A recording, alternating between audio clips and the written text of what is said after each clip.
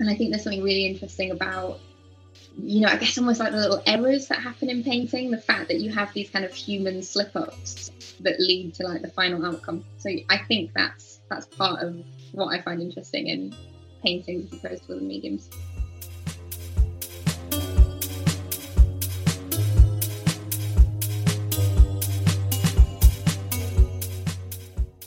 Welcome to the Flying Through Bowl, a platform dedicated to the discussion and exploration of art and the creative process. I'm your host, Aaron S., and today's episode is the first part of a two-part conversation with the amazing Constance Regardsoe. Constance is a fine artist from the UK who explores the human form and the way it transforms into thoughts when placed in water. Her work sits in between the real and the abstract, allowing the viewer to question who they are in relation to her mostly anonymous subject. Perfecto. Okay, so I'm going to start where I start with absolutely everybody, and that is tell us a bit about yourself and how you became an artist. So, my name is Constance, and I've always really, really loved, drawing and painting when I got started with that. I was probably quite obsessed with it all the way through high school, and I did it up to A-level, but very cliche. I guess I was like the first person in my family to go to university, so there was quite kind of a pressure to go and do like a more typical degree course, which I did do. And then straight out of university from that, I got my first job, which was actually working in administration at a big London arts university. So I think I was kind of seeing it all the time, and it really kind of sort of kept me kind of in close proximity to things. I guess I did that job for about 2 years, doing as much art as I could on the side. And then I kind of made quite a big commitment to leave that job and take on a part-time job, keep living in London on a part-time salary, and pay to put myself through art school for a year, which was a really tense, quite full-on period of time. But I did it, and I definitely I could see that I definitely improved as an artist and a painter over that period of time. So it was worth what I was putting into it. That basically took us up to COVID, and I've been toying with the idea of taking some time off art school, just trying to like get on with my own work at my own speed, and sort of because I was getting to a level where I was kind of producing a body of work that I was quite interested by, that I was finding quite sustaining. I'm probably really prosaically a bit of the like financial pressure of the whole situation. Yeah, of course. And then when COVID kind of came around and lockdown, it really just like made that decision quite easy to do. But I'd also kind of said to myself that the work I've been producing, that I would enter it into some competitions and opens. And I actually said to myself, I was like, if I get only rejections from, it was 6 competitions that I entered altogether. And I was like, if I don't get a single acceptance on any one of these, that's it. You have to call time. You have to go and like go back and be a proper adult. And I was like quite adamant about that. But I actually got I got selected for all 6 competitions. Oh, wow. And I actually won quite a large award with the Bath Society of Artists. So that was just very like it came, I suppose, just in the nick of time, really, and it was quite validating. And then I perhaps that like fed into me deciding to like, that was probably around the point where I started considering myself an artist and not someone who just kind of dabbled. Leading on from that, I kind of kept making my work and I kept working part-time, but of April last year, I decided that I would commit full-time and just make art full-time. I do some teaching work, teaching art as a beginner's class. But I actually think that kind of balances out what I do really well, and some of it actually weirdly feeds into my work as a painter. And just a little bit about my work. My work's very, in terms of subject, preoccupied with water and putting people in water. And I think there's a lot of interesting things going on with like the distortions you get in water are so specific to a like very singular moment. It's quite different sort of posing someone to sit for a portrait. So I think that's probably the big thing about it that captures my attention.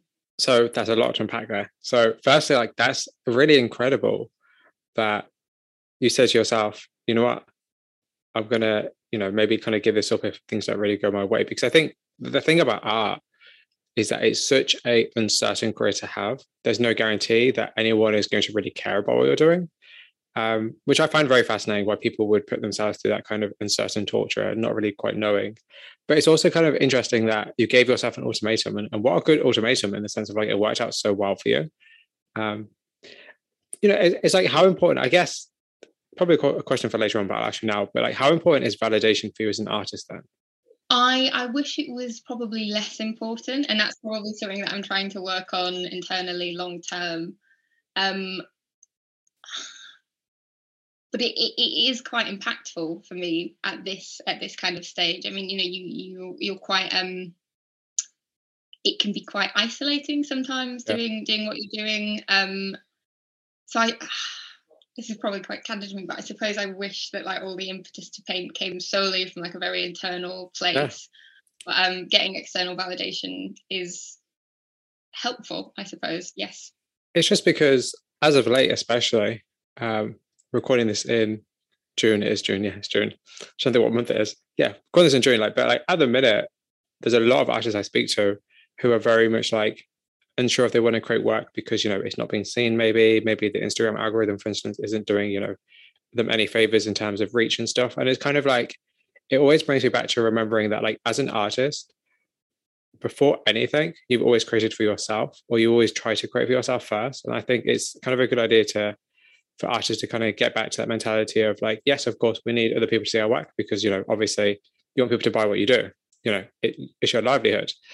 But at the same time, just because people aren't seeing it doesn't mean it's not good. And I think there's a lot of danger if people tie up their worth to likes and views and shares, as opposed to like actually how good their work is. I've got a bit of an interesting kind of take on this, I suppose. So I said I started doing art full time in April last year, and I did solely painting for about 4 months. And I did notice in that time I was getting very, very wrapped up in those kind of external, figures and data and like really getting quite worked up about those kinds of things and sort of feeling quite, I guess, a little bit insecure about what I was doing. And it was partly as well because it's quite solitary. I was just spending, these very, very long days in like a small studio space, kind of solo. So I guess you had more time to ruminate on these things. But what I started doing, that was around the time when I started actually taking on some tutoring work. And I do that consistently. And I teach a beginner's franchise course. It's mostly retired people because it's in the daytime. But I've been doing that since last September time. And I find it really, really helpful using like the art skill to, I guess, offer a service to people that, is very social. Like it's a lot of people in the class talk about how much their confidence has improved as a result.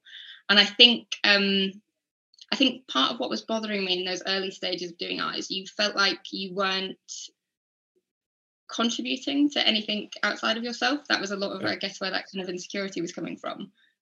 So for me, it's kind of just balance things out really nicely, offering this service that I can see, it has quite a direct, like, personal impact on people.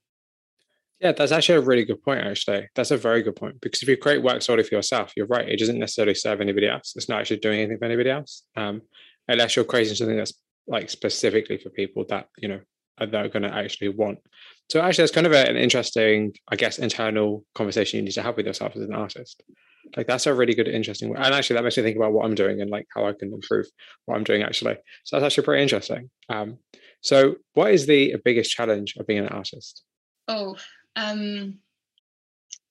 me right now, it probably is things about the business side of it and treating it, like running a small business. Yeah. That is, I want to be able to do this long term, and I want to be able to do this long term because I think the most valuable thing I could do with my life is to make a really like important body of work. But to be able to do that and to devote the amount of time to do that, that I would like to be able to do that, I need to be able to do it as a economically viable job. So I need to treat it as a business. But yeah, there's a lot of practical issues around that. I'm doing a lot of at the moment, I'm spending a lot of time on things like websites, trying to do print orders. I'm doing my first big art fair at the end of the month. And they are things that do take you away from the process of, actually painting. Print the work. So yeah, I guess striking that balance is quite challenging. And then also it's I'm sure we'll probably end up talking about them at length, but I have some quite there are ideas that underpin my work that to me are quite important. But when you start thinking about, like using your art as a business, you have to kind of balance that out with what you think is going to be commercially viable. And it's quite a tricky seesaw trying to dovetail those two things together. Yeah, that's actually a really good point, because I think you want to create work that people are going to want, but at the same time, you want to create work that you want to create. And it's like they don't always go together, and trying to find that balance between making something that is going to be commercially viable, but also understood is important. Because like at the end of the day, you have something like art is communication, like you have something to say through your work. And you don't want people to just look at an image and be like, oh, that's a really nice, pretty image, because that's not what you're creating. Yes, obviously your work is really gorgeous in terms of like visuals, but that's not the point of it. The point is that there's actually, ironically, pun intended, a deeper level of, kind of thoughts and opinions and conversation. And that's a really good consideration. It's not something that I've actually really considered too much. I'm going to write that down for my next interview. Actually, going back to what you said earlier, actually, as well, a question I wanted to ask, it's been on my mind lately, just in terms of a lot of people I speak to, is that like, so you're now a full-time artist, which is super cool. That's really exciting and really interesting. But what allowed you to make that jump from part-time to full-time? So there were some practical considerations to it. Me and my partner decided to move out of London, so our living costs reduced quite significantly. I'd been very careful in my early 20s because I had a plan to do this, and I knew I would need to get some savings behind me, and I'd reached a level where I knew I had savings that could sustain me if this didn't play out perfectly. I had managed to get a space that I knew I could work in quite sustainably. At one point, all my paintings were being made in the tiny corner of a tiny ex-council flat in Clapham, and that probably couldn't be done forever. So no. There were some practical concerns like that. And then also, I think again, I hate that it came from kind of external validation factors, but a few like kind of mental tick boxes were ticked off. So I'd started getting approached by a couple of galleries. I'd had my first like sale that passed kind of a certain threshold that had been important to me. And I guess having the kind of exhibition selections and that win with the Bath Society of Artists again just provided it got you to a kind of confidence level where you felt like you could actually commit to it full time. Yeah, so that's absolutely perfect. And the reason I asked that question is because just at the minute I'm kind of thinking like a lot of the people that follow me or the people that I engage with are either full-time artists or part-time artists, and I'm trying to figure out how can I help the part-time artists become full-time artists, and how can I get the full-time artists to engage with the part-time artists. I kind of feel like, I don't know, I'm sitting down and thinking about the future of what I do and how I can actually help people, because obviously the whole point is I want to help people. I want people to kind of be inspired. But I don't know, there's just something interesting about like actually asking full-time artists how they became full-time artists, because that's like a question everybody has. And I just thought, why not ask that question? I don't know. It's something I was thinking about the other day. So it's cool. And you're a full-time artist. It's perfect. It works out very well. Because I don't know about you, but I'm always very surprised because people who I think are full-time are not, and people who I think are part-time are full-time. It's very, very interesting. I'm always very surprised. Yeah, no, it can be quite surprising. And I think sometimes some of the people that I follow in line maybe want to project different things. So it is interesting when artists are willing to talk quite candidly about how it all works. That's the best thing about having these conversations, is that they're very much just conversations. I say interview, but they're just conversations, because it's cool to just sit down and talk about things that you might not get a chance to talk about with other people. People might not ask you these kind of questions. So, it's cool. It's something I love to do, clearly. Otherwise I wouldn't be doing it. But yeah. Anyways, so what kind of skills do you need to have as an artist? in terms of producing work, I guess it really depends on what your standard is. So I wouldn't like to speculate about what type of like actual technical skills Yeah. that you would need. My body of work has a very specific skill set, but it'll be different artists. But the things that artists I think really need, I think resilience is a really big one. It's something that I've taken some steps to improve on. You're going to get knocks and setbacks. You'll get rejections from galleries and competitions, buyers who seem like potential buyers who seem really interested and pull out at last minute. Like all these things are going to happen. You need to find a way to kind of stay motivated and not be deflated in situations like that. I think managing your time is really helpful. I'm quite rigorous in recording how long paintings take me, so I can project plan for bodies of work and things like that. I think it's helpful. I guess like balancing like a varied workload. Like if you're going to do it full time, you have to split your time between actually making work, and then kind of the promotion and business aspects of what you need to do. So yeah, I guess switching between those different roles. Yeah, actually, that's a nice segue actually into the idea of like, why do you think there is a lack of business education for artists, or kind of the idea of like marketing and promoting your work? Because you can create work forever, but unless you're promoting it and you're marketing it, you're not going to get any sales.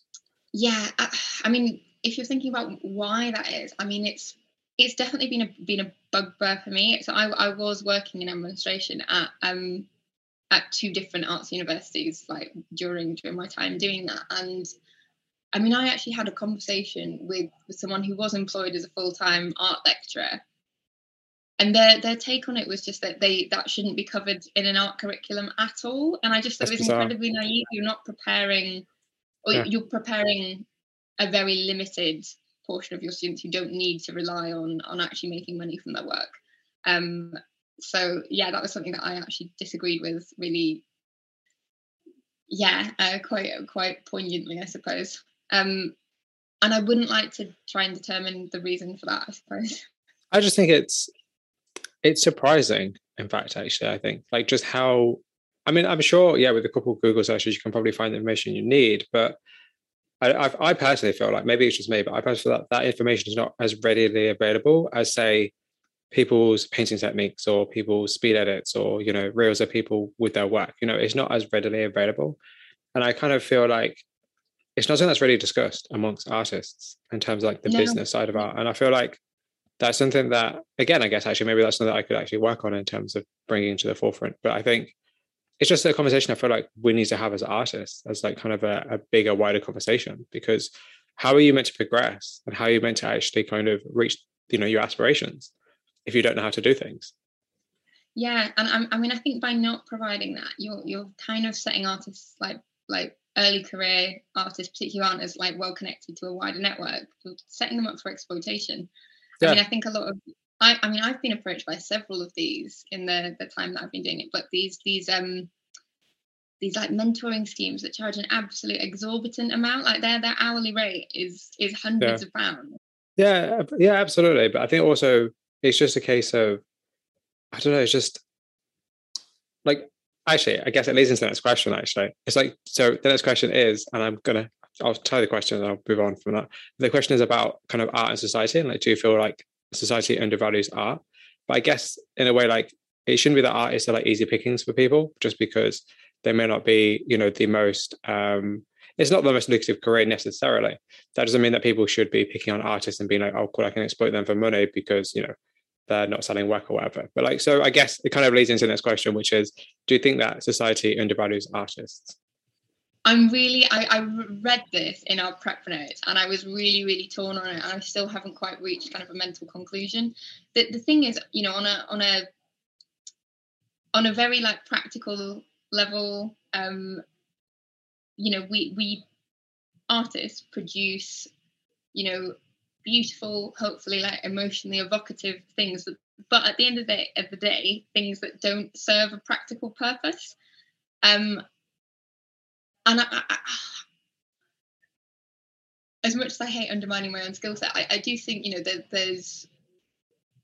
is a reason why that shouldn't be valued, as highly as perhaps people who work in medicine and things like that. I don't think that's necessarily wrong. I've been quite lucky, I suppose, with the attitudes that I've kind of come up against when I've actually told people what I'm doing. Perhaps if my experiences had been differently, maybe I would answer quite strongly yes to your question. But I think perhaps things aren't misplaced right now. That's a very good answer, because to be fair, when I asked that question, I've just realized after, that's actually quite probably a dangerous question to ask somebody.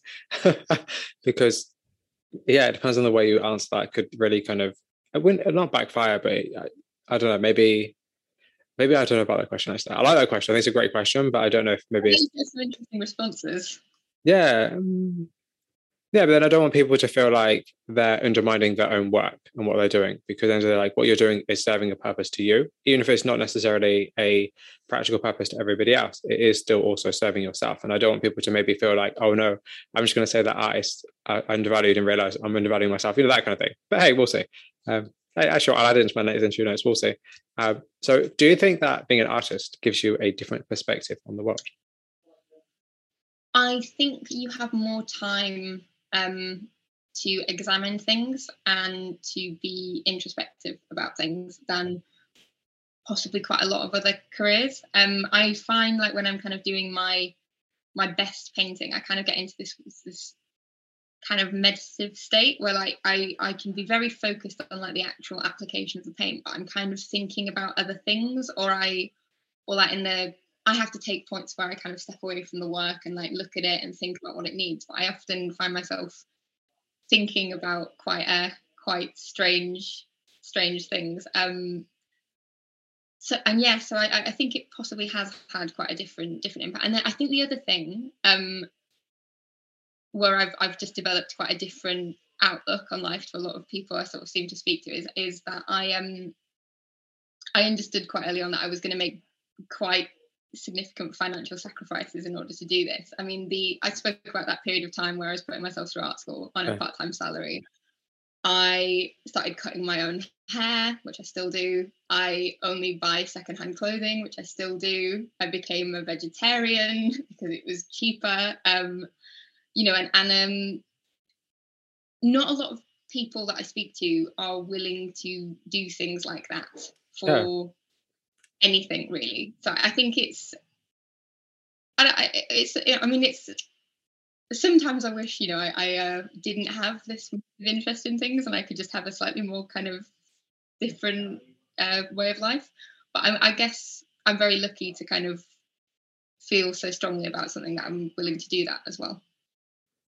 That's interesting, actually. That's a very interesting kind of consideration, and just the way you've decided to make a compromise with yourself. Like, and be like, okay, I don't need this luxury car or whatever. I can make do with whatever I've got. And, that's actually, I guess it comes back to your idea of resilience. Like you're setting yourself up for resilience, so that if there are moments where you don't sell work, it's not going to be a problem, because you're making your outgoings as small as possible so that you can get the most money as possible, not to be rich, but just to sustain yourself. And I think that's very clever. I actually think that's advice other people should be doing more of, because I think that's actually a really clever idea. Because at the end of the day, like, you've actually stopped and assessed, what do I have? What do I want? What do I need to do to make the two meet? And I think that's so clever, actually. You're right. There's not a lot of people I know who probably do that. A lot of people probably just be like, oh, I didn't sell any work this month, that's annoying, as opposed to being like, okay, cool, what am I going to do to, help progress myself further next month? So I think your mentality and your mindset, I think it's very, very, very, very great. And I think actually you being a tutor, you teaching, I think that is definitely the right route for you as well. I think that's really cool.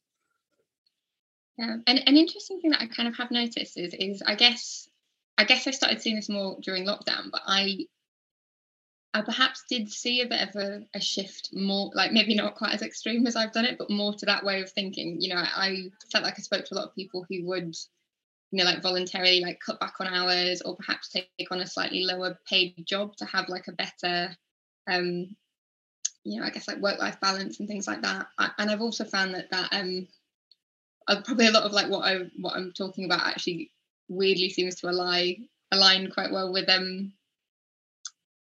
people who are making like environmentally friendly choices. I'm like, I'm just kind of doing these things anyway. But yeah, that was something I've kind of noticed over the past 2 years. it's just kind of interesting how being an artist has changed you in that sense, like quite literally very much changed you and changed your outlook. That's very interesting, I think, because it's definitely not something that I think, it's not definitely not something I've discussed before.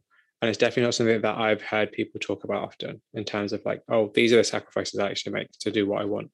And it's like, it kind of says to me that, you're very serious about what you do, because like at the end of the day, like, you've got it figured out enough that, you're happy with what you're doing, but it's like, you know what you're doing, which is interesting because not a lot of people do. So that's very, very interesting. Thanks. So my next question is, can anybody be an artist? I think you have to get obsessed with things if you want to be an artist. My big paintings that I do can take me 100 hours plus. And it's very like intense, like observations of like water ripples and things like that. And I love the subject, and I'm quite a skilled painter. There's a range of things that I could choose to paint. But I managed to kind of find a subject that I connected with enough that I could kind of reach that slightly obsessive level. And I don't think every personality has that. And I think that would probably hold you back if you just didn't have the ability to like really get focused and lost in something that you're then going to make work about. Yeah, I think that's probably quite an important component to it that not everyone can do. Yeah, I think it's a very polarizing question, because people can either take that very much as face value, as like yes or no, or they can really think about it and think, what does it mean to be an artist? What is art? It opens up kind of a lot more broader, wider discussions about kind of, how we react to art on a day-to-day basis. Just something I like to ask people. I think it's super fun because, it's always interesting to get an artist's take on art, because it's something that you're both involved in, but also you're very much surrounded by. Like, you're a consumer and also a creator of art as an artist. And it's kind of interesting to figure out how you kind of place yourself within that realm. I don't know. I think of these questions, I write them down, I ask people. That's what I do. So, great. Segues very nicely, actually, into the next section, which is about your work. So, can you please describe your work for those who may not have seen it? Okay. So I'm an oil painter, and I paint almost completely exclusively water or people in water. My work has been described as photorealist in style. I don't know if that's quite true. I feel like I'm kind of at this kind of interesting, I guess almost kind of like a sweet spot where I'm interested in photorealism as a technique, but I don't think my work quite meets that, probably because I'm actually kind of restrained a little bit by my actual technical abilities. But I actually think that results in my best pieces. I feel like, and I actually take certain steps to stop it becoming too photorealistic in style. I don't grid my work or produce preparatory drawings or project it, because I actually quite like those kind of like organic little errors, in a sense, feeding into it and making little changes and having that kind of organicness about it, I suppose. And then I guess in terms of feel, without getting into it too much, people often describe a lot of my pieces as feeling quite calming and relaxing, and often when people have quite an emotional connection to it, that's kind of the feelings that it evokes. And people often have quite talk about having a visceral reminder of the sensations of being in water, and I'm really happy that I'm kind of managing to project some of that onto my viewer. So your work is extremely interesting, and I'm super, super glad that I stumbled across it, because I know there's actually quite a lot to say about it, actually, because when I was writing up these interview notes, I, as I always do, have interview notes on one side of the screen, your work on the other side, and I look at your work and type them up. And I don't know, I was just kind of looking at your work and being like, there's actually quite a lot of your work is very ambiguous, and that's what I really like about it. There's a lot of different layers to it. Just, especially from like just starting off the top of what you just said, like, it's definitely from the idea of realism. Like, because the one thing that I really love is I love work that sits in between the abstract and the real. That's not quite either. And your work is perfectly that. Like a lot of people I speak to, your work is perfectly that. So the idea that like you're creating imagery that might be to do with real life, but it's also not to do with real life. Real life is really interesting because I think reality and art is something that I'm personally very fascinated about. And there's something about like, do you consider like your work to be a reflection of real life, or do you consider it to be like its own reality? Wow, that is a really interesting question. I suppose I would like it to be a reflection of a tiny part of real life. When I do work quite closely from photographs, and I always either take the photographs myself or I'm the model in them, and I give them some quite specific guidance on how to do it. But I think it's actually been one of the things that's allowed me to like really connect with them. I kind of let my shoots happen quite organically. And one of the things that I really like is I found, like I've tried taking photos of people before, I guess, as like when I was working out what kind of art I wanted to make, I would, pose people for photos to make paintings from. And people become very unnatural when they're, being photographed. But one thing that I love about what I do is when you put people in water, and particularly when you play around with submerging them and things like that, they become very natural. And I guess life kind of gets distilled down into just this this balance of keeping a breath and rising to the surface and drawing breath, and a lot of these other things kind of fall away, and your subjects become very it just feels very real, I suppose. So I know it's not, not all of life is like that. It's just these tiny little moments, but I think it's that all feels quite real, I guess. So I guess your work is very poetic, I think. Well, that's lovely. Thank you. Because you're saying that, I was thinking like your work is very poetic because it's like water. Water is like a life giver. It can also take life away. It's all very kind of, it sits very nicely on a lot of dualities. And I think, even the idea of like light and shadow and kind of the abstraction of the real and, just there's like so much interesting kind of discourse and kind of different ideas and ways you can even like expand your ideas and your thoughts and your opinions. So talking about your work being poetic, I'm kind of just actually really curious, like where did the desire to create come from, and kind of like how has your upbringing impacted the work you make? Gosh, I can't remember a time when I didn't want to draw things. I really can't. My father is a painter and decorator. Wow. So it's not creative in a sense, but I think like probably one of my like early memories was like practicing drawing doodles with my dad. Just like from very, very young, I just wanted to pick up things that would make marks and make marks with them. I couldn't tell you where it kind of came from specifically, and it was probably I was very young actually. It was in like infants in primary school when I kind of drew something, and everyone like the teacher and everyone in the class was like, whoa, that's good. And then I think again, this is a terrible theme of things coming from external validation sources, but I think that felt encouraging, and then it made me want to keep doing it even more. A really annoying, precocious child. Yeah, absolutely. I think the way you are made to feel as a child impacts the way you be as an adult. Like if you're always taught or always told that your work is amazing as a child, you're going to grow up thinking that, what you're doing is valuable, as opposed to vice versa. If people tell you what you do is, not that great, you're not going to want to do it and pursue it. I think once you get into the adult world of, commerce and trying to make a living of what you're doing, I think things change a lot in terms of your own opinions about what you do.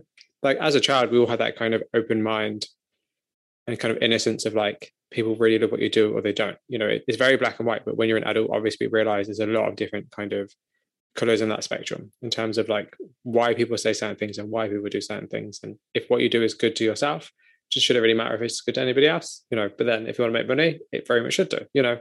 It's a tricky balance to kind of have, I guess. But I wanted to ask you, so obviously we've kind of discussed your work in terms quite loosely, I'd say, like in terms of like water is kind of the main kind of topic you explore, but like are there any other kind of underlying themes? These all sound like puns and they're not. It's great. Are there any kind of like underlying themes or any kind of real Just like conversations and discourses that you would like to have? So there are definitely a few things that I'm thinking about when I'm painting and making water, and they definitely don't all come through to the viewer, and definitely like probably not all at the same time, and probably not to everyone, maybe to some people. I'm quite happy with that. I'm quite happy with the work being quite ambiguous and a little bit nebulous and things, and that's fine. But I feel like we should discuss some of those. Yeah, 100%. Sure. So I guess a lot of actually the work that I create on a very private level is probably quite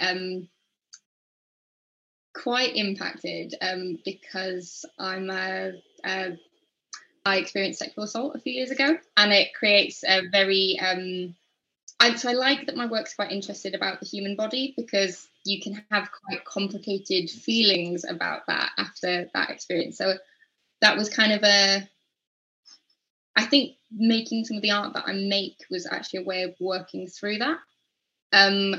Another thing that, again, I'm quite content that this isn't immediately obvious, although some people do strangely connect with it. When I first started making the work that I do, putting water and putting people in water, I think I'd felt quite angry about what had happened for quite a long time. It happened in my final year of university, so it was a few years on from that. And actually, when I started making this kind of work, it was probably nicely tied up with, I guess, just being ready to kind of let go of those kind of feelings of anger. And that's kind of when this work started happening. So I'm not sure if one kind of led into another or they just correlated, but that definitely impacted on it. And I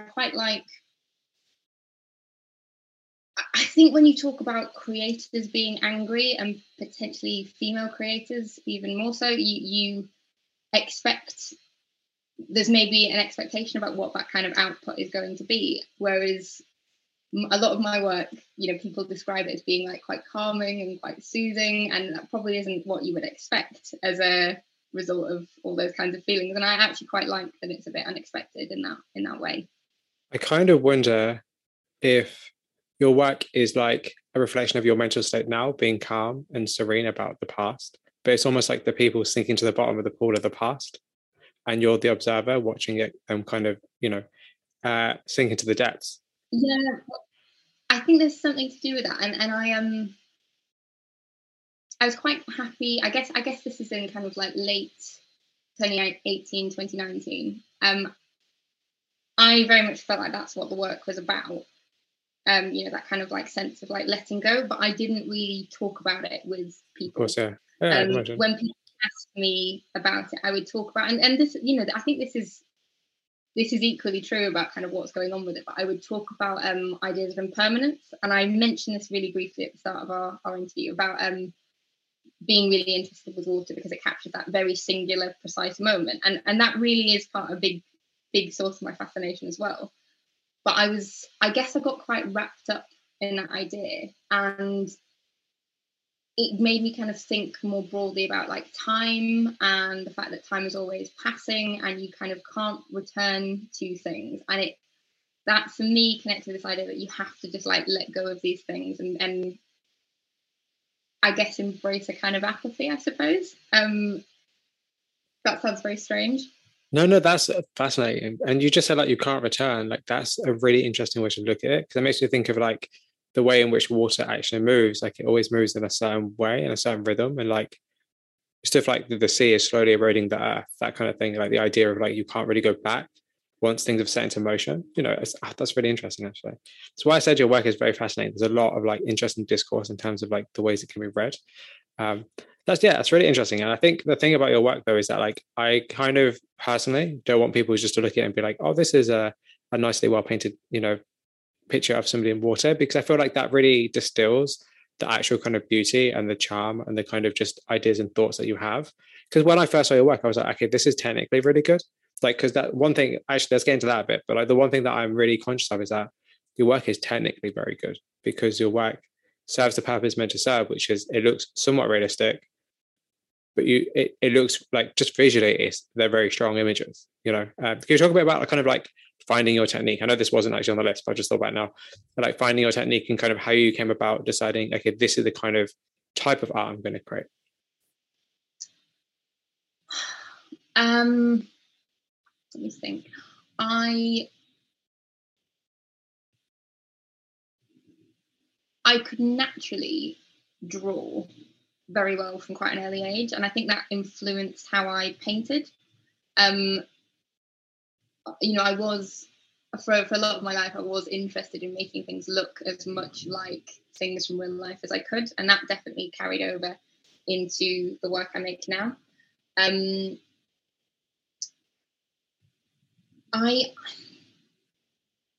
I mean, a lot of the first paintings that I was producing as, this period where I started kind of thinking of myself as a professional artist, they were very, very tight and controlled. And still some of the work I make now is, and it's it uses these tiny little precise brushes, and it's all about kind of capturing these intricate details. And I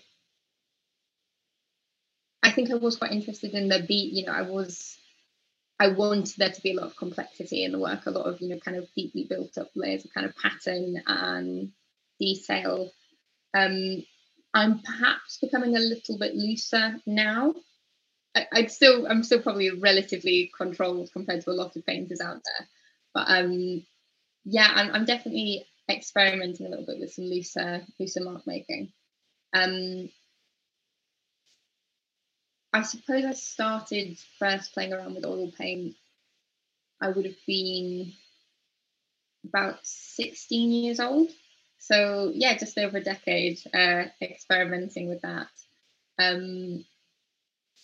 But I just loved it from day one. Just the way it kind of stays wet for so long, and you have so much time to kind of work into things. So that's probably, in terms of technical stuff, what kind of fed into it.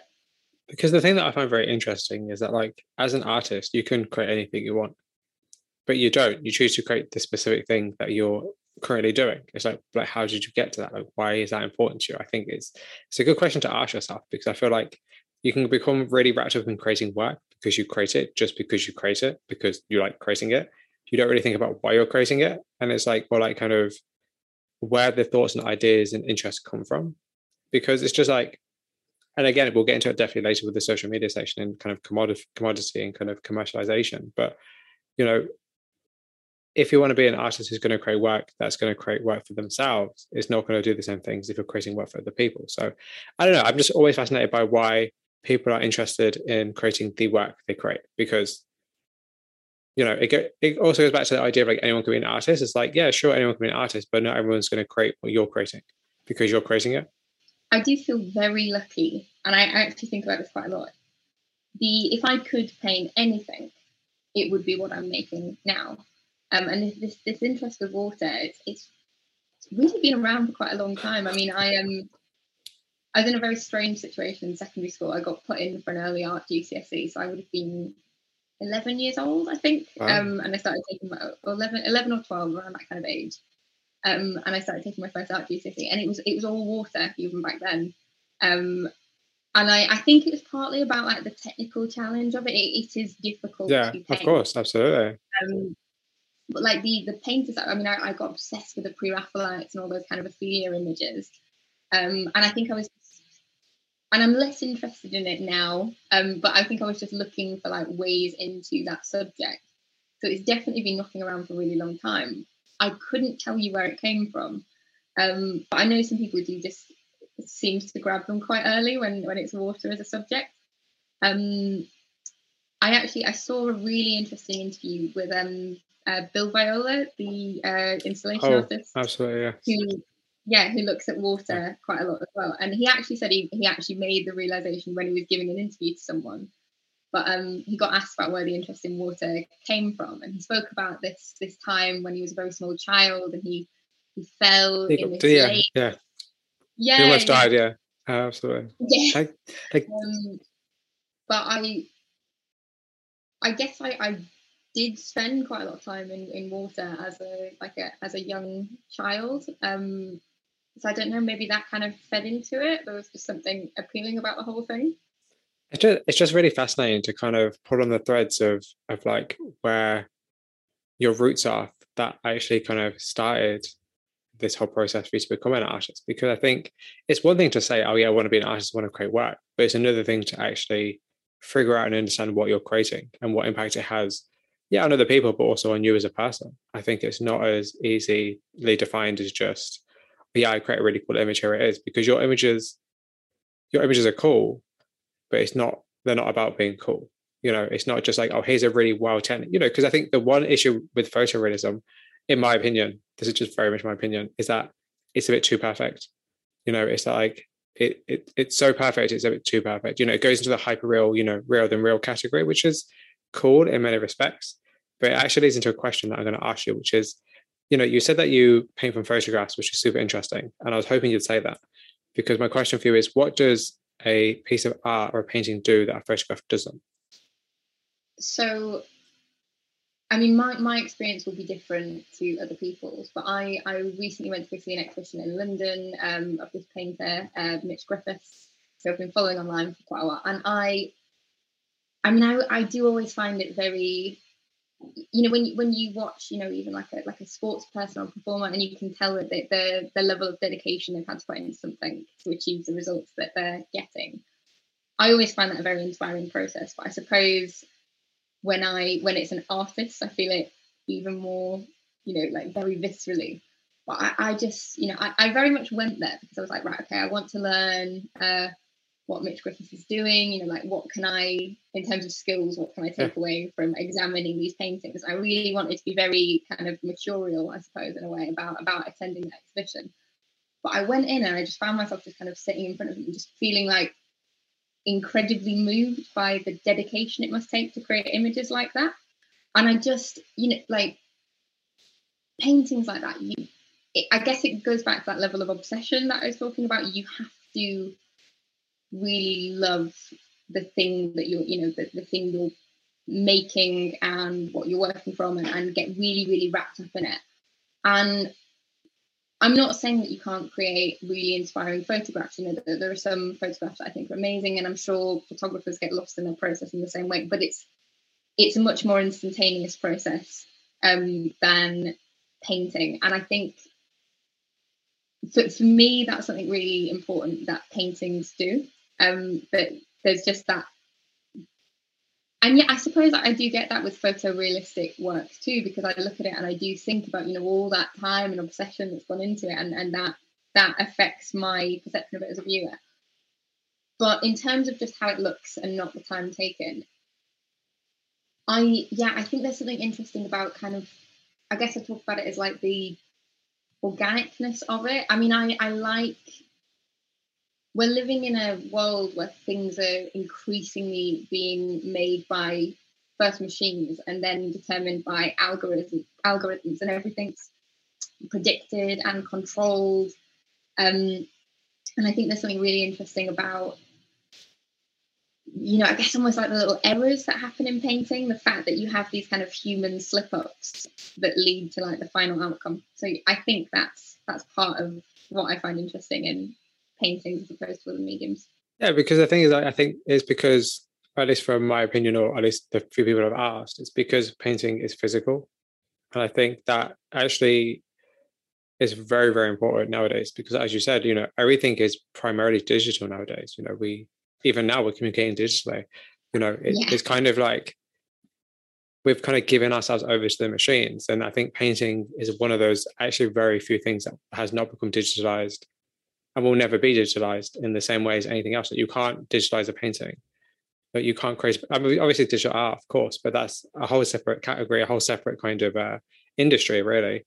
So I think that's also probably a really good kind of reason why people are, very much interested in art and creating paintings as opposed to just a photograph. But I'm a photographer myself, so I find that a question very, very interesting to ask people, because it always makes me think about, why do I take pictures and not paint? It's very interesting. Also, the skills needed. No, oh no. That's why I love it. It's really interesting. I find it really fascinating because I always find it interesting that people choose to paint from photographs. And I'm just like, but why not use a photograph? For me, like, it seems very simple to me, but then obviously you have your own reasons. So, what do I know? I don't know anything. All right. So, so getting back into your work slightly. So, Okay.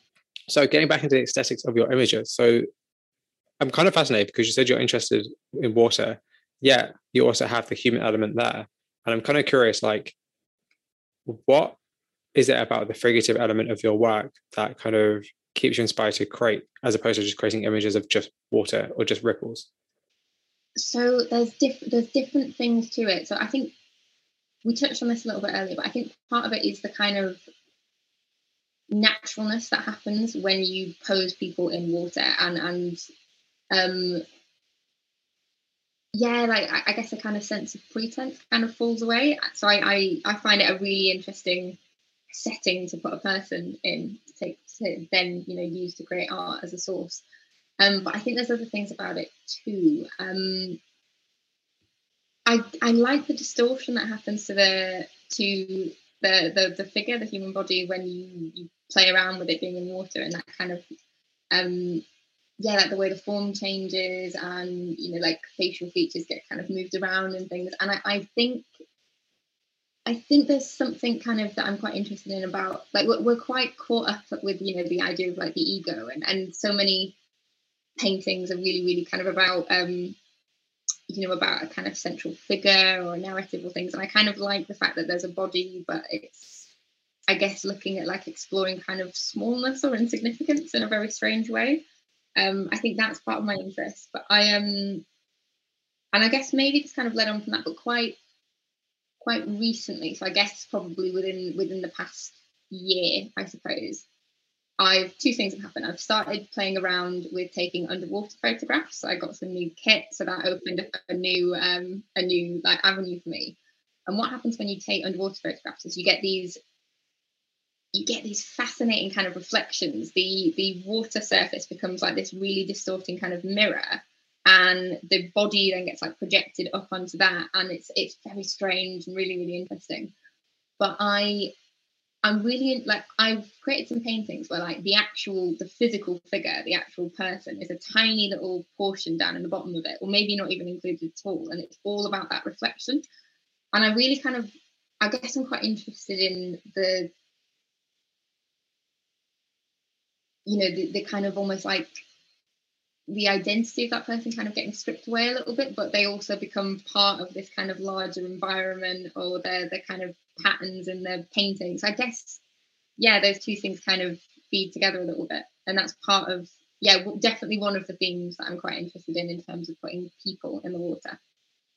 Yeah, because the thing that kind of intrigues me about it is, like, with traditional painting, where you have a central figure, it's very easy to just determine the subject viewer dynamic. But in your work, it's not, because the viewer, like, it's like you almost have to ask yourself, like, who is the viewer to your work? Like, what role does the viewer play in your work? Because it's like, are we like a bystander watching somebody drown, or are we waiting for somebody to rise up? Are we kind of like, like, who is this person in front of us? It raises a lot of questions in terms of like asking yourself what role you play looking at the work. Like, is that something you ever think about? Well, maybe in a bit of a strange way, because okay, no, I'll talk about the role of the viewer, and then there's something else that I feel like I should mention. But no, the role of the viewer, oh gosh, I mean, I'm always really pleased when people have either an emotional or a visceral response to the work. That makes me feel like I'm doing my job well. So I know some artists, like to make their viewer feel voyeuristic or things like that, and I definitely don't think I'm trying to achieve anything like that. I mean, possibly my favorite ever response to a painting. Someone actually bought one of my pieces in a gallery, but I wasn't involved in that transaction. But she contacted me afterwards, and she said to me that she didn't go into detail, but she just said she'd experienced trauma before in her life, and she'd taken up like wild swimming as a way of kind of dealing with that. and she said that looking at the painting gave her the exact kind of like feelings of catharsis that the swimming did, and that to me was the absolute kind of best response. So for me, I don't, you know, I don't want the paintings to feel kind of confrontational to the viewer. I much prefer them to have some kind of like therapeutic value, I suppose. Yeah, that's very interesting, because I think with the subject and the way you paint it, you know, it's interesting because I feel like people could really much take it or leave it. People could look at it very much face value and be like, "Oh, this is just a cool painting of water," because that is in itself very hard to paint well. Um, or they could just be like, "Oh, this is actually very kind of emotional," because your work is very emotionally charged. That's the best way to describe it. Because you know, it could be so many different things, from like kind of dark to really light. So yeah, I don't know. I think you hit like a really nice kind of sweet spot in terms of like creating work that is meaningful but also universal. And I think that's really clever. Whether that's like a deliberate intention on your part or not, I think it's definitely going to serve you a lot, like well, for the future. But I'm kind of also curious, like, where would you, because you're very tied up in this whole theme of water, like, what comes next? I think it's going to be water for quite a long time. Oh yeah, I'm not saying oh yeah, just jump to something else now, but I'm just saying like I'm kind of really curious. Just like, I mean, to be fair, like I also kind of can see loads of different ways your work can evolve over time. It's still relating back to water, so it's not like it's a theme that you're going to run. You know, you're going to get bored of anytime soon. But I'm just kind of curious, like, oh, actually, I guess the best way to ask you, which is not a question on this list, but like, do you think there is a danger for an artist to tie their work to only to one specific theme? Yeah, no, definitely. I feel like it's dangerous for two reasons. One, you're probably putting yourself at risk of getting burnt out. You know, if you start losing interest in the subject, or if you feel like there's not another facet of it that you can explore. And then more prosaically, I guess another, you know, danger point to that is if people become less interested in the work. You know, tastes do change over time, and you know, are Of course. subject to external factors. Um, so I hope that people are interested in works about water for quite a long time, because I expect I'll be making them for quite a long time. But yeah, I can see why there's sort of dangerous things to that. I mean, I'm trying to.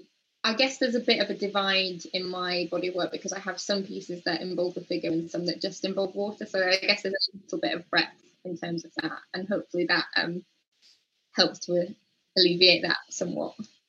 Oh, and please don't take the wrong way. I'm not in any way saying, oh, people can get bored of your work anytime soon. That's not what I'm saying. Oh, there really won't be. But I'm just thinking kind of like, obviously right now you must be thinking long term. So you're thinking like, okay, cool, I'm not going to be doing this forever. I think we forget what we're doing now is we're not going to do what we're doing forever. We're not going to do what we're doing now forever.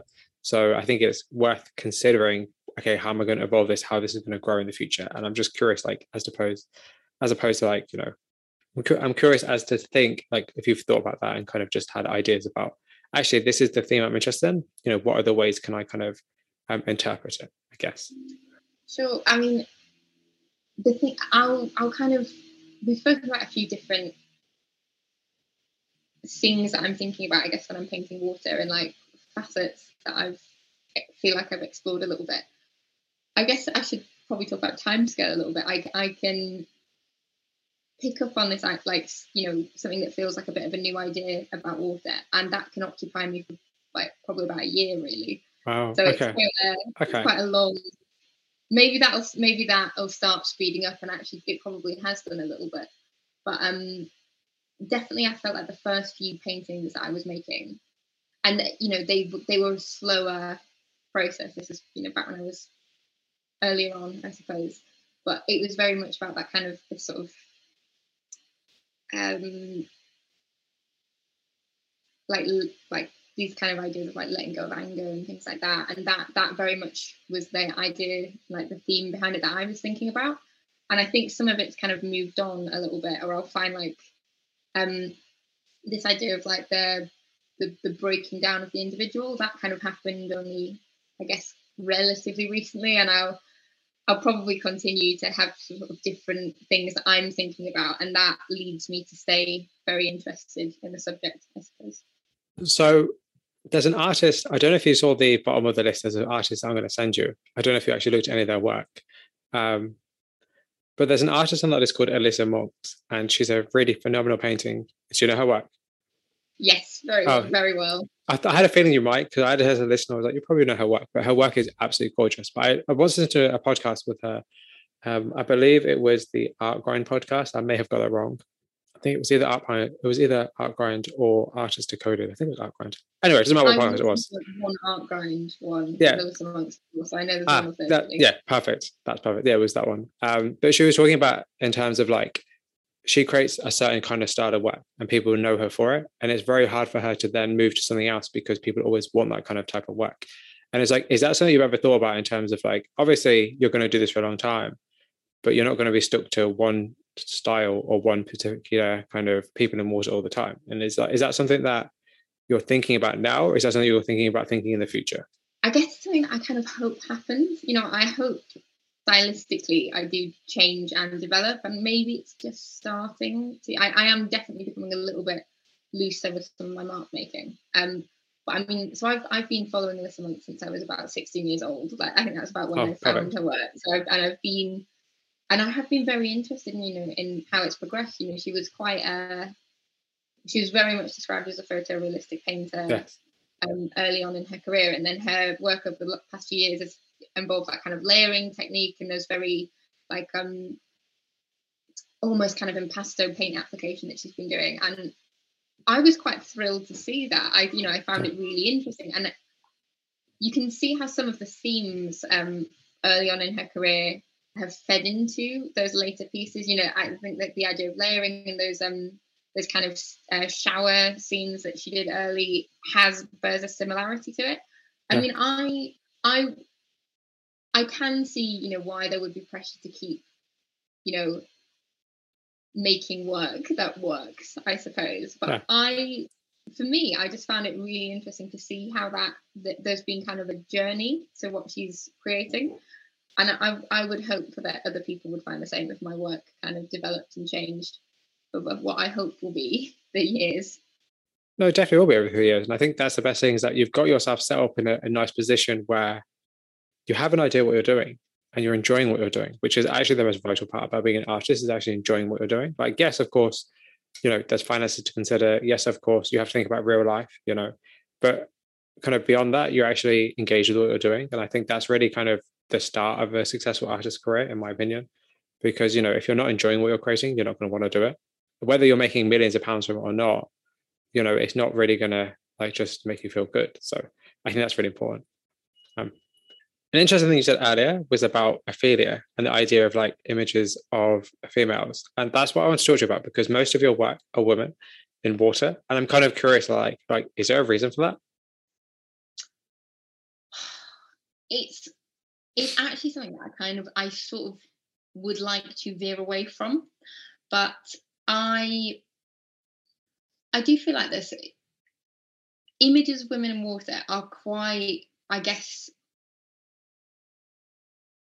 a little bit ubiquitous in Western art, at least. And I think there is always something maybe comforting in the familiar. So maybe that's why it partly just felt slightly more natural photographing women. Part of it, again, is actually just down to practicalities. So I spoke about the kind of period where I first started making work that I was really happy with, and I was making a lot of that work during the first lockdown.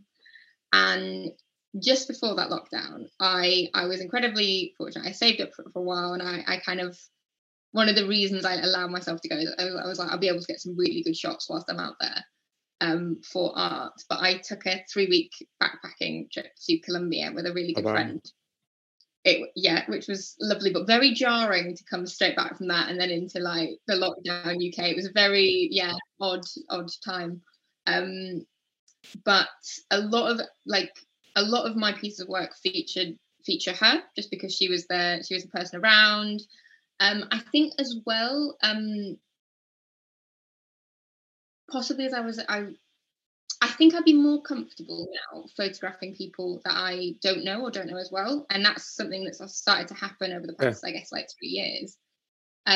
But when I was first trying it out, the people that I was photographing were, people that I just felt very close with and very comfortable with. And I guess for me, more of those people were female, I suppose, really, yeah. Because I just think it's really fascinating for actually a lot of different reasons. But I'm kind of also curious, like, do you think there is a difference in the way that men and women are portrayed through art? Definitely, 100%. And it's quite a thorny issue for me. I have mixed Oh, feelings about okay. it. Have you read? I'm probably gonna misquote this because I'm feeling slightly under pressure. John Berger's Way of Seeing. Of course, yes. Yes, of course, yeah. Makes some really really interesting points about it, and I don't think he's wrong at all. I think the female body has been displayed for a predominantly male audience, and I guess to provide almost a kind of visual service to cater to that intended viewer. And I felt quite uncomfortable about my work feeding into that. Yeah. And it has been a point of tension for me, and it's been something that I've kind of wanted to work against. And I try and incorporate some male bodies into my work, I guess almost as an attempt to even it out, and also just to sort of see what happened when I did that. It's definitely something that I want to continue to sort of play around with, and I'm very interested in when other artists do that. Have you seen any work by Khalida Garcia Rolls? I don't believe so, no. She's incredible, really really really interesting, and she paints, she's actually an acrylic painter, but she does some actually really massive scale bodies in water kind of paintings. But she's done her latest series was all of male figures, and she's written some quite interesting things about that I'm not going to try and paraphrase because I just don't feel like I'll do them justice. But it's Definitely send me definitely a her point. work. Because I'm just very interested in the kind of the idea of the ideal subject, because I feel like sometimes, in my opinion, probably just as a man, I feel like painting images of women is kind of guaranteed success in that respect, or like it's guaranteed to get eyes on your work in a different kind of way as if you were to paint images of men. Maybe that's just my bias personally, but it's just something I'm kind of conscious of. I think there's something I think you're kind of trying to be a bit diplomatic about of course. what you're trying to word, and there's definitely some truth in what you're saying, and I really want to kind of consciously not lean into that too much. I think one of the things that I'm quite interested in with water, I'm really trying to word this accurately. So I spoke about how people become more natural when you pose them in water, and I think people are kind of reduced down to the very like physical like needs and limits of the body, and when you put people in the water, that's a limited finite lungful of air that you have to kind of like navigate with, and in a sense the body kind of gets reduced down to this kind of almost like mechanical thing that has like like needs oxygen and things like that, and I'm really interested in that, the things that kind of like fall away when you put someone in water. And I kind of hope that by playing with that, some of the elements that have allowed paintings of women to serve a kind of like titillation are reduced. I guess it's part of what my aim is. Yeah, because I feel like if you were to play into the whole male gaze and kind of try to get quote unquote more exposure for your work, or kind of more say controversial or more kind of I guess titillating work, you'd have your figures nude, for instance, but they're not, they're clothed. And I think that plays a huge role in kind of like the line you're drawing in terms of like what you are willing to accept people to see your work as, and also the viewer that sees your work, as opposed to it being like, sometimes like, female news, for instance, people just create them because they're popular, because they'll get views, because people are interested, not because they actually have any particular meaning to them. Obviously, there are many artists who do it great and actually have depth to their work, but sometimes they don't. And I think if you're creating images of women, I think that is something you really have to kind of square with yourself in terms of like, are you actually just limiting the way people see women, or are you actually extending that kind of viewpoint? So it's interesting that we started speaking about nudes, because it's probably It's probably something that I'm going to explore in the not too distant future. It seems like a Um, natural progression, I would say. it does, yes, yeah, I think it does. I think it's part. It seems like an easy step. I don't think it's something I would have done when I was quite. When I first started thinking of myself as an artist, I felt quite out of my depth with photography, and it's definitely not something that I wouldn't have been comfortable incorporating that element into it from the photography side of things early on. What happened? So a lot of my new paintings have all come from. I'm not really in a situation where I can take full on inspiration trips that are all about art. I have to dovetail it in with something else. Oh, yeah. But I was very fortunate. A group of close personal friends wanted to do a holiday to Croatia, and I was like, this will be just what I need. And most of them were very willing to sort of be in photographs for me, so I really made it kind of a priority for that trip for me. And I got some really results that I'm really, really happy with, and a lot of my newer paintings come from that photography series. But what happened on one day was I'd been taking some photos kind of throughout the daytime, and it kind of got to evening time, and we were actually on a boat in Croatia, and I knew I probably had a very good opportunity to get photographs of people in the sea on this specific day. And we were coming to the end of the day, we were probably in the last kind of half an hour that we were going to be on the water. And I just kind of said, I was like, I'm worried I've maybe not got enough of not got enough of the opportunity. And now the boat's just kind of taking us back to this port. And my friend was like, ask them if they'll do one more stop. I bet they will. Like, we'll all get in the water for you again. Like, go for it. That's so I did. Wow. And the people on the boat were like, yeah, okay, yeah, we'll stop in about 15 minutes. Just be quite quick with it. And the thing that I have noticed is perhaps just in that environment, it was a big, there were about 10 people. It was pretty much an even gender mix. And the girls were just far more up for being in photos at this kind of given point. I think maybe everyone had dried off, so I guess it was me and four of my girlfriends, and they were all like, yeah, we'll get back in the water. And they were like, we've not got much time. What do you want us to do so we can get the shots for you? So it was very helpful. I've got a very nice group of friends who are actually really supportive about all this stuff. And I showed them some paintings by, do you know Raisha Perlmutter? I do not know.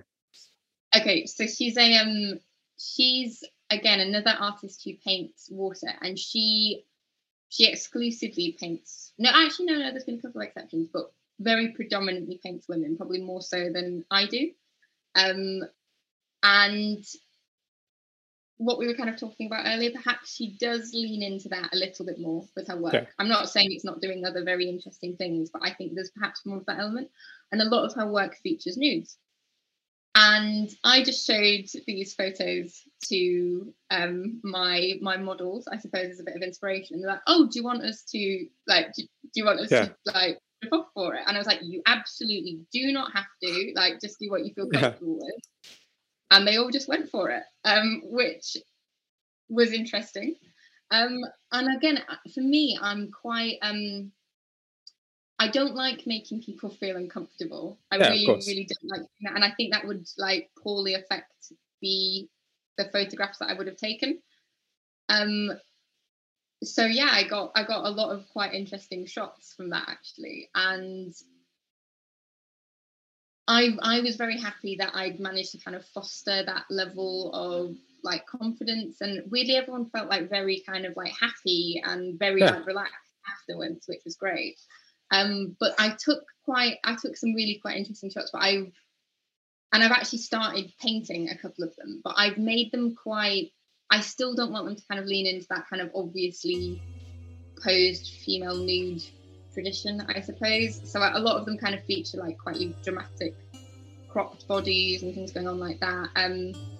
So yeah, that's going to be something to navigate over the next few coming months.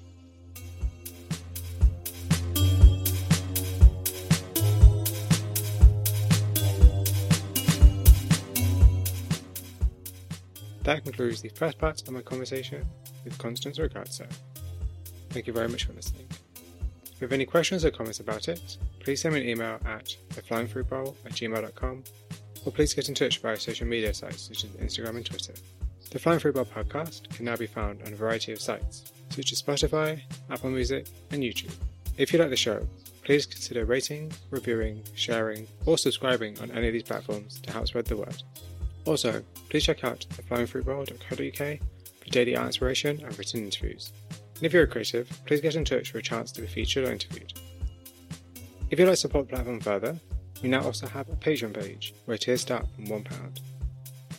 For £1 a month, you can get rewards such as early access to interviews, behind the scenes footage, weekly curated YouTube videos, and the chance to ask interview questions on our next podcast.